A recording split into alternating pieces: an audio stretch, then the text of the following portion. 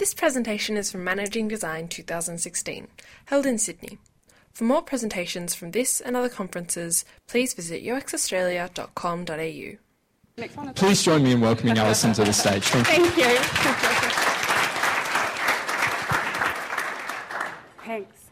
So I'm going to share with you some of the things I've learned from working with this range of different design teams, based on my own experiences and also a lot of conversations I've had with other people who are managing design teams in agencies and in-house here in Australia and in the UK. Because what I've noticed, especially in recent years, is that a lot of teams are experiencing rapid growth, and we're all facing similar challenges around scaling to meet demand, maintaining your culture and your quality as you grow, and remaining profitable. So I'm going to talk to you about how to do these things in a sustainable way so that obviously at the end of the day you still are profitable. So I'll just give a bit of context about the level of design management that I focus on. At the heart of your design team is the craft, so the application of methods and skills to design for specific needs. Then a layer above that, there's some coordination around defining the design strategy and direction for a particular program of work, and a lot of focus on the day-to-day operations and management of people and multiple projects. The next layer up looks at designing for the design team. So here we're setting the vision and strategy for the overall team and looking at operating models and policies. And this is where my experience and count on creating those operating models and continuously refining them. It's the spreadsheet side of design, and I quite enjoy that. So coming to our first challenge, design maturity in general is increasing. Opportunities are flooding in the door. How do we scale to meet demand? So in a way, we've created this problem for ourselves, right? We've spent years educating our internal stakeholders and clients about the value of design. The methodology, the philosophy, the roles, and the budgets required. Now everyone gets it. They all want a piece of it, which is great, right? But oh, how quickly that hurrah becomes, when you all of a sudden need to hire 20 designers like next week. So this is where we start to look at staffing models and partner engagement models. So what kind of roles do we need? How many?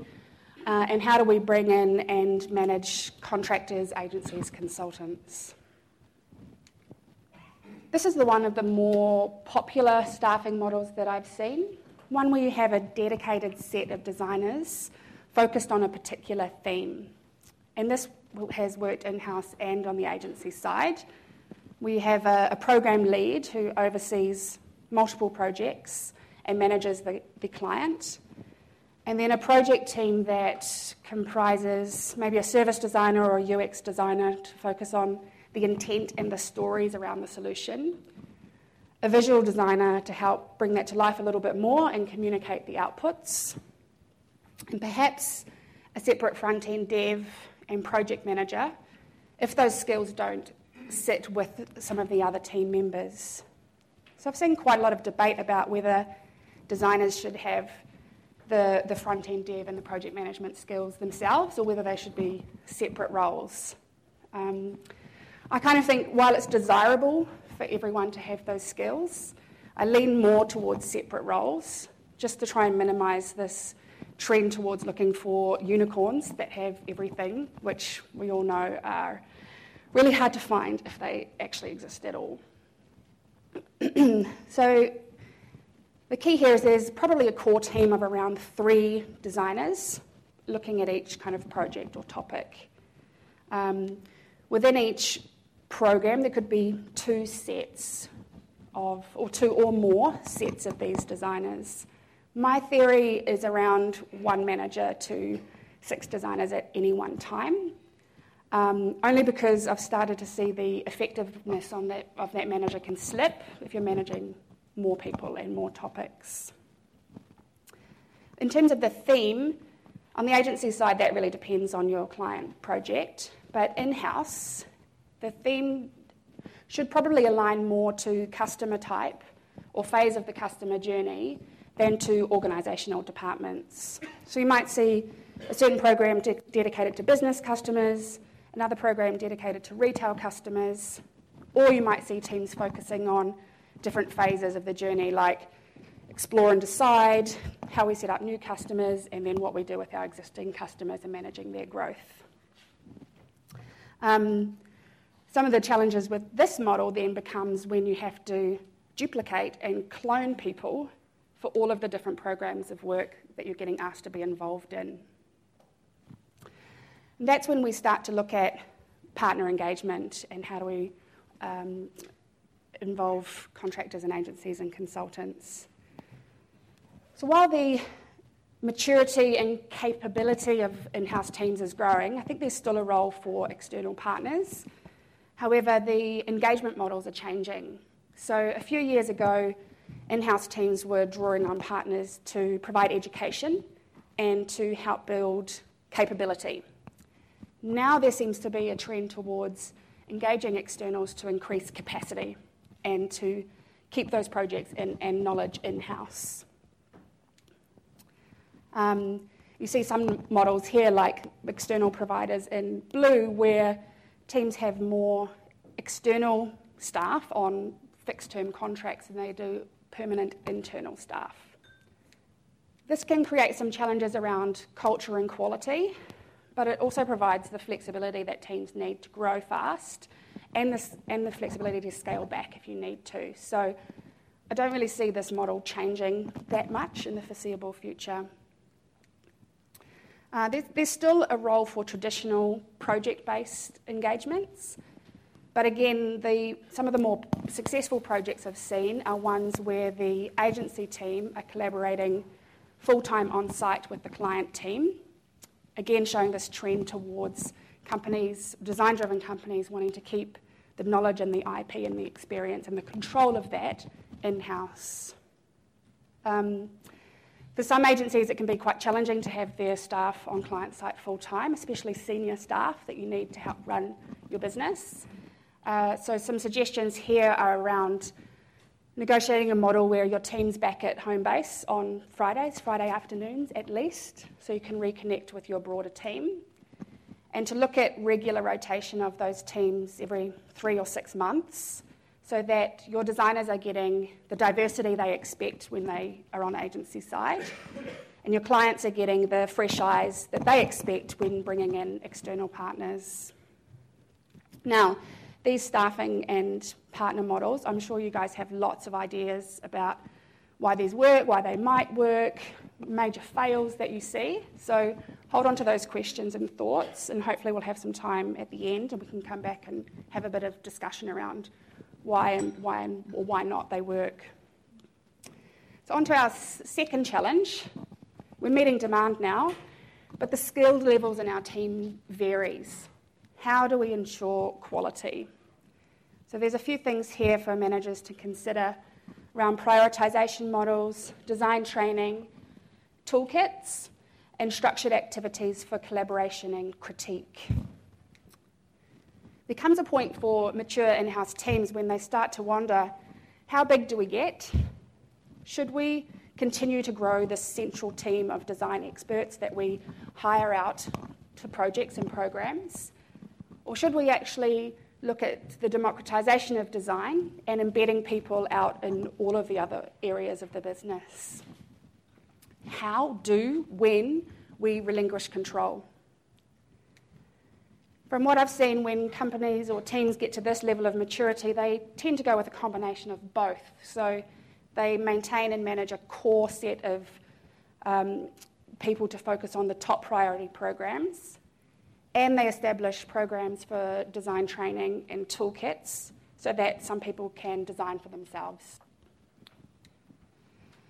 Top priority programs. Everyone thinks their project is top priority, right? So how do we prioritise? A common prioritisation questions in-house or on agency include some of these. So it's about understanding, what do we care about most? How does this project align with our goals? Do we have the capability and capacity to actually deliver quality on this? What would happen if we didn't do it? And how might we gracefully decline or defer if we can't do this now? So we all know that this is easier said than done, because in reality we have this innate desire to please. So if someone asks us to help, especially someone important, we find it really hard to say no. We also hate seeing work going out the door without some kind of design involvement. We just can't help ourselves. But while the intent is good, the overall outcome is actually quite bad, because we end up spreading ourselves too thin, we work too many hours, we get stressed, we get ill, and we deliver subpar work. So learning to say no is actually a key skill to have when you're managing design teams. Toolkits. So this is a way of gracefully declining work, perhaps, by pointing people in the direction of guides, templates, style guides, pattern libraries that they can use to help design for themselves. I've seen some teams create reusable patterns that people can use like Lego to build their own interfaces based on what that design team has already deemed best practice. So while there's an overhead in creating, managing, and to a degree monitoring the use of these toolkits, it does allow for the democratisation of design and for people to DIY, and at least people are applying some form of design thinking to their projects, because something is better than nothing, and it frees up the core design team to focus on those top priority programs. Continual education and training is critical to maintaining quality. And again, there's a time and budget overhead in this, but it's an investment we have to make if we want to stick around in our industry, because so for the design team, it's important to understand what the hard and soft skills are that we're looking for, and to focus on behaviours, especially around resilience and leadership, as well as the craft. A good way to understand strengths and gaps is to do an assessment of individuals against a skills matrix. And this can help you to understand the type of training you need to be providing both on and off projects, and to establish coaching and mentoring relationships where people can be training each other, which is actually quite a cost-effective way of providing ongoing professional development. Also think about the training opportunities for your clients, internal or external, and how this plays into the whole teaching a man to fish analogy, because it's better to work with people who at least have a basic understanding of the design process than not. So some of the options here are around capability workshops, where you might do an introduction to the design process, teach people how to create journey maps or usability reviews, and so on. And then, of course, there's design training around those specific toolkits. Finding structured ways to allow for collaboration and critique are also a very valuable way of increasing value and improving quality. I'm a big fan of generative workshops and design critiques with the broader project or the broader team in general. The focus of these sessions, I like to book out a time each week and encourage the program leads to tap into the wealth of ideas and really push the thinking of their project teams through these sessions. What we focus on depends on the phase of the project, but some of the typical questions are, how might we solve this high-level need or objective? Or what if this service was designed by Walt Disney, a company that's well known for experience design? Or more at the critique side, how does this particular design deliver against the brand intent or the client needs or the customer needs? I've seen some reluctance to get involved in these sessions in the beginning because they're so busy to spare the time. But usually once they see the volume and range of ideas that come out of these sessions, they're keen to get involved. It's also really great for staff engagement and morale, which is increasingly important as your teams get bigger. And that brings us to the third challenge. Things are changing really fast. There's so many new faces. How do we maintain that great culture that we started out with? When you're small, it's easy to get everyone together, and your celebrations can be quite frequent, quite elaborate, but that becomes logistically and financially challenging the more you grow. And it also can put a threat to profitability. So it's about looking at how you can scale that. Understanding what makes your team a great place to be, what people really value individually and collectively is a good activity. It's normally a combination of a few things, like the physical environment you provide, the type of work and growth opportunities that are available, being inspired by smart thinkers, inspirational leaders, and having like-minded colleagues. As with any great design, it's often the small and personalised things that make all the difference. So these are the little things we have to be careful about changing when we get bigger and start to become more cost-conscious on staff benefits. I know some of the other speakers today are going to delve into culture a little bit more, so I'll just touch on a couple of quite obvious points about how to keep the team feeling connected, especially when you're starting to work across multiple locations.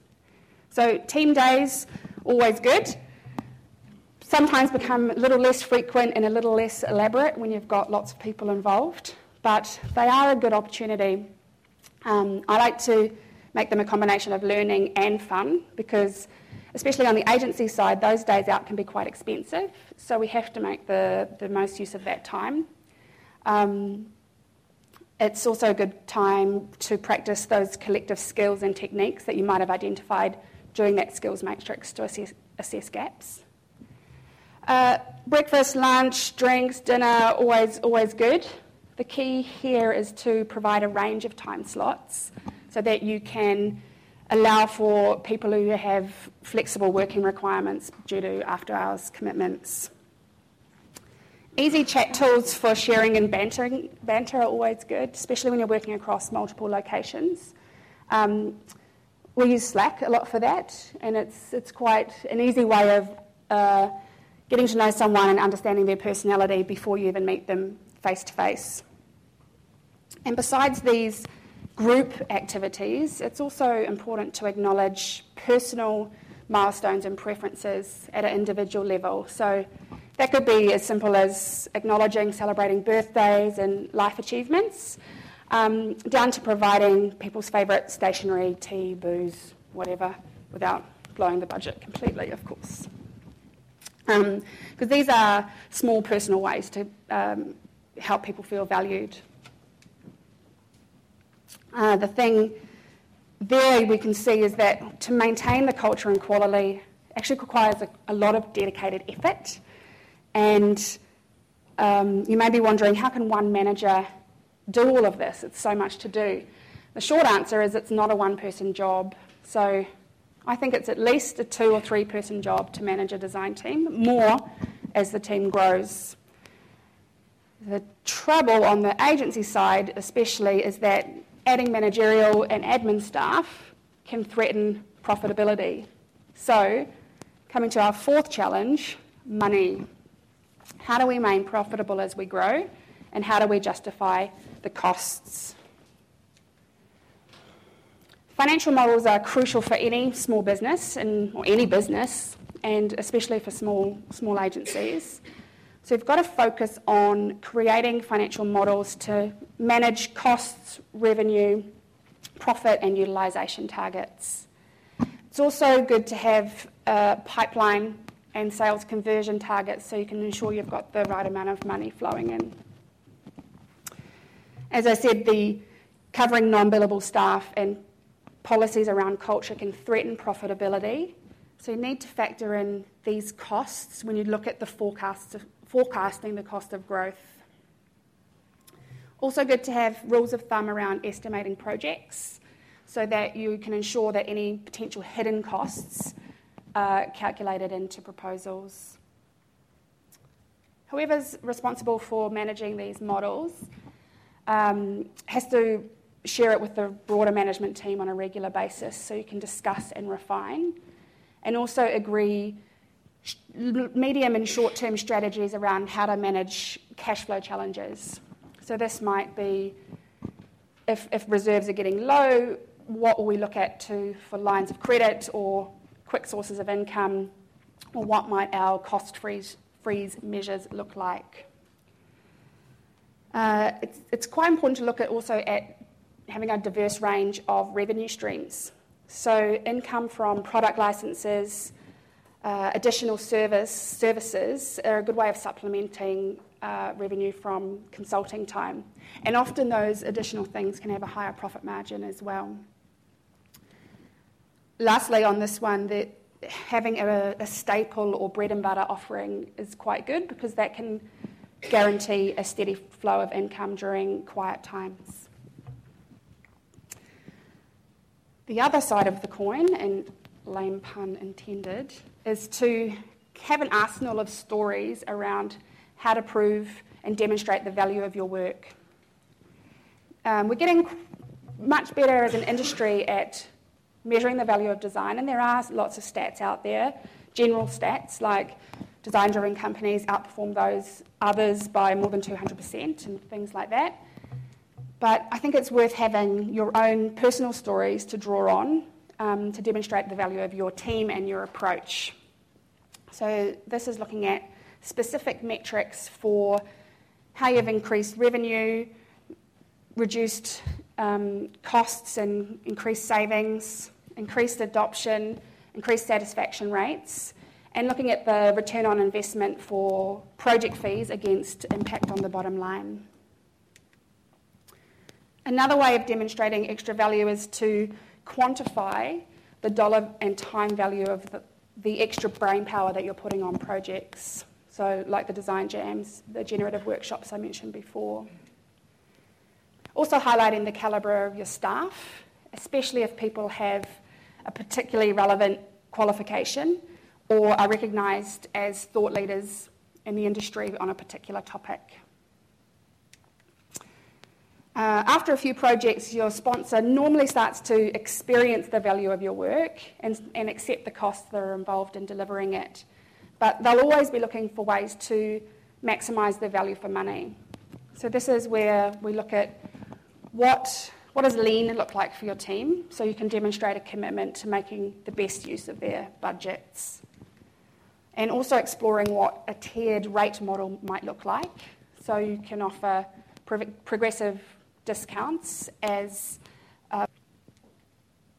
so a combination of these tips should, in theory, help you to justify your costs and grow a team in a sustainable way. So I'll just summarise those 4 points again, and then hopefully we've got time for some questions and maybe a bit of discussion around some of the models that I've shared. How do we scale to meet demand? So looking at models for staffing your team. And my recommendation is around having a dedicated team per theme, where that theme aligns to a customer type or phase of the customer journey. Here we're also looking at models for how we bring in external partners for extra capacity and capability. How do we ensure quality? So this is all around prioritisation, focusing on what's most important, and finding ways of gracefully declining and deferring work if you can't take it on. Continually training designers in how to improve their hard and soft skills, especially around resilience and leadership. And providing toolkits and training that enable people to design for themselves if you can't really focus the time on helping them. And creating structured activities around collaboration and design critique. How do we maintain culture? So really important to understand what it is that people love about working in your team and find ways that you can manage the costs of still providing the same benefits and then them not exploding even when your headcount does. And also ways to keep people connected when you're working across multiple locations. And then How do we remain profitable and justify costs?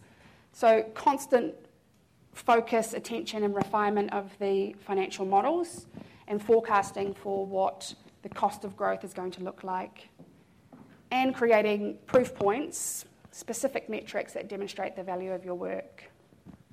So that's enough from me in a nutshell. I'd love to hear questions, comments, thoughts on some of this stuff. Thank you.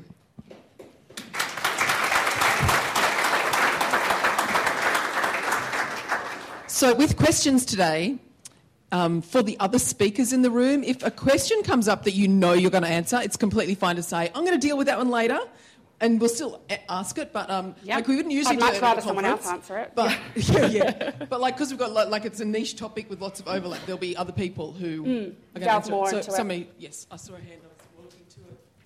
Hi, I'm Leo from Alive. Hi.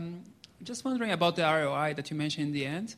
I think one of the things that we really struggle back in our organization is actually to associate the actual benefit to the work we did and all the external elements. So we do apps, for instance. Once we release an app that's design-led, there's still a lot of effort that has to be going in terms of like marketing, change management, and all this other stuff. So how do you actually... Sometimes you don't get those stats until a year, 2 years down the line. But it's about being diligent to follow up, and especially on the agency side as well, seek permission to have access to those numbers and to talk about them. So constantly monitoring and measuring and following up is my tip there. And sometimes it's around the way you craft the stories. So you might have one little bit of insight or data, but you can still create a good story around what that means. Hi, I'm Katya. Hi. I think you've just described every single problem I have. Every day, right? Every single goddamn day. I guess my question for you is these are great tips, and I would love to do all of them, but I am the only manager in my company, and I have 12 humans who all work for me, but none of them are managers. So when you're the management team of one and your job is managing director, finance, HR, biz dev, the whole lot, and guidance? CFO. yeah, that thing too. Yeah, don't forget about the money. Yeah. What guidance would you have for people who are in my position to, I don't know, Prioritise. maybe what do we bite off first? Yeah.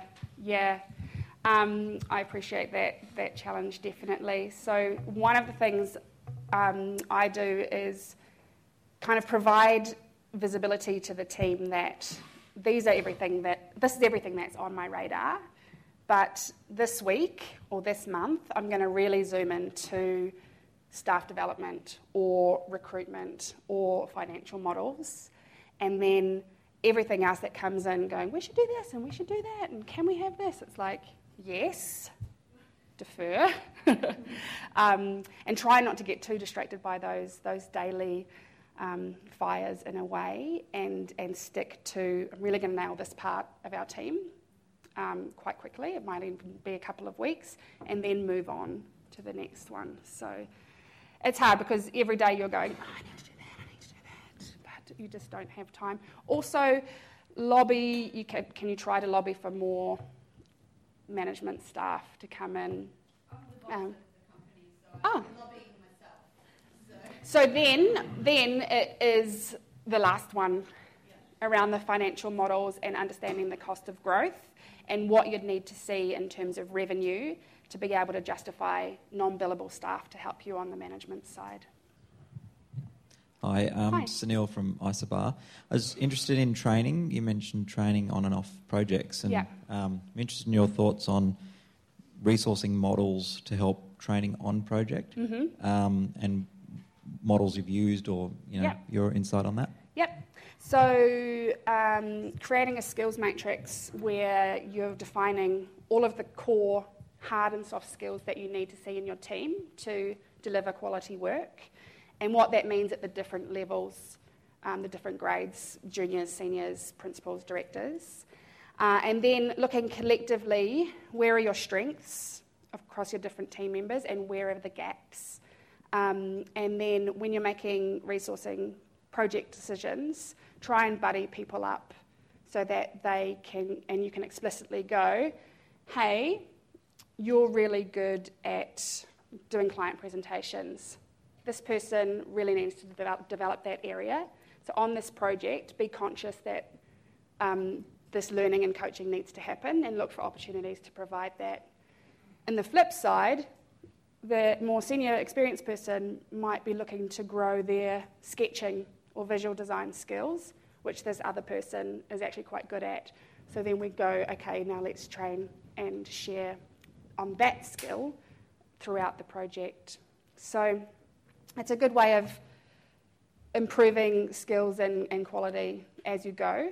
Luxury of time to do that training on projects. So you might see that actually this particular skill is quite a weakness across the company or the team. So in our team days, we're going to do a session around analysis and synthesis and how to do that well, and use those opportunities to provide collective training. Okay, well, thank you very much, Alison. Right. That was fantastic. Thank you. We hope you enjoyed this presentation from Managing Design 2016. For more presentations from this and other conferences, please visit uxaustralia.com.au.